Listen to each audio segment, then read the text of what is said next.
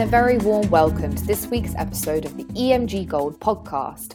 I'm your host for today, Michaela Byrne, and it is the first Tuesday of the month, which means that we will be reviewing the key happenings that took place throughout the month of February within the pharmaceutical industry.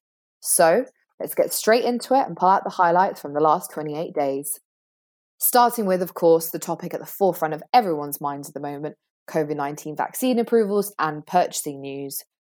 This month, February, further vaccine authorizations have come from European Medicines Agency. One of those is AstraZeneca and Oxford University's vaccine, which has now been granted a conditional marketing authorization for use in the EU in adults aged 18 and over. Also, the French vaccine company Valneva announced that the UK government has ordered a further 40 million doses of its COVID-19 vaccine candidate.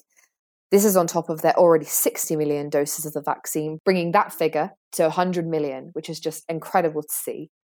Moving over to mergers and acquisitions now, Jazz Pharmaceuticals have acquired the cannabinoid drug maker GW in a $7.2 billion acquisition.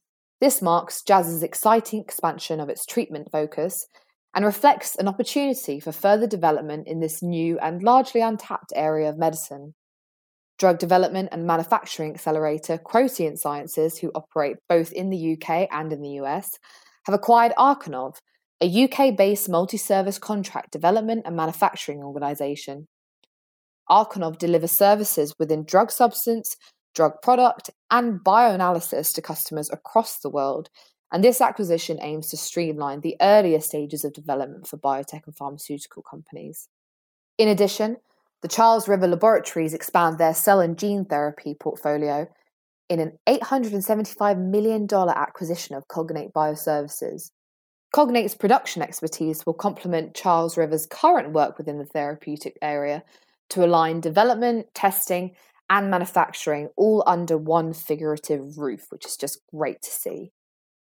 And lastly, on the topic of mergers and acquisitions, the marketing company W2O has combined two new data agency acquisitions into one health tech business, Swoop and IPM.ai.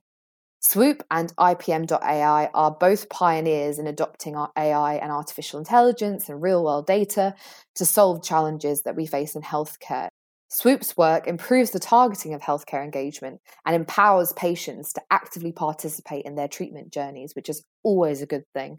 IPM.ai functions to enable accelerated research, development, and marketing of life-saving therapies in underserved patient populations. The group is rolling Swoop and IPM.ai into its previous simpler acquisition to form a sophisticated pharma data extrapolator. The data analysis will translate consumer behavioral data along with health and drug data into marketing insights. It's so good to see marketeers channeling all of these widely available data sets into actionable insights. So I'm really excited to see what happens there. And now research and development news. In R&D, the European Commission is introducing legislation to spend nearly 10 billion euros on 10 different R&D partnerships in the areas of health, climate, digital, and many, many more. This all comes as part of its gradual rollout on the Horizon Europe research programme, so watch this space. And finally, as a substitute to temperamental COVID-19 vaccines that need to be stored at the cooler temperatures is in development by US-based biopharmaceutical company Ultimmune. This company is one of several research labs seeking more convenient alternatives to the traditional vaccines and is currently in the process of developing a nasal vaccine spray that is stable at room temperature. Nasal delivery methods could also induce immune responses at the point where the virus enters the host. While traditional vaccines can simulate systemic immunity in the blood, they have not been shown to lead to mucosal immunity in the nasal cavity, which is critical for blocking transmission of the virus. Oxford University and AstraZeneca are also considering similar approaches, so it will be interesting to see what happens in this space. So for this month, I'm afraid that's all we have time for, but please do join us for next month's roundup. Before that though, just a reminder that we have lots of great content and interviews coming up in the Gold podcast, so be sure to tune in every single Tuesday. And don't forget to check out the brand new issue, the 14th issue of the Gold magazine. You can find that at www.emg-gold.com. Thanks for joining me today. Take good care of yourselves and goodbye for now.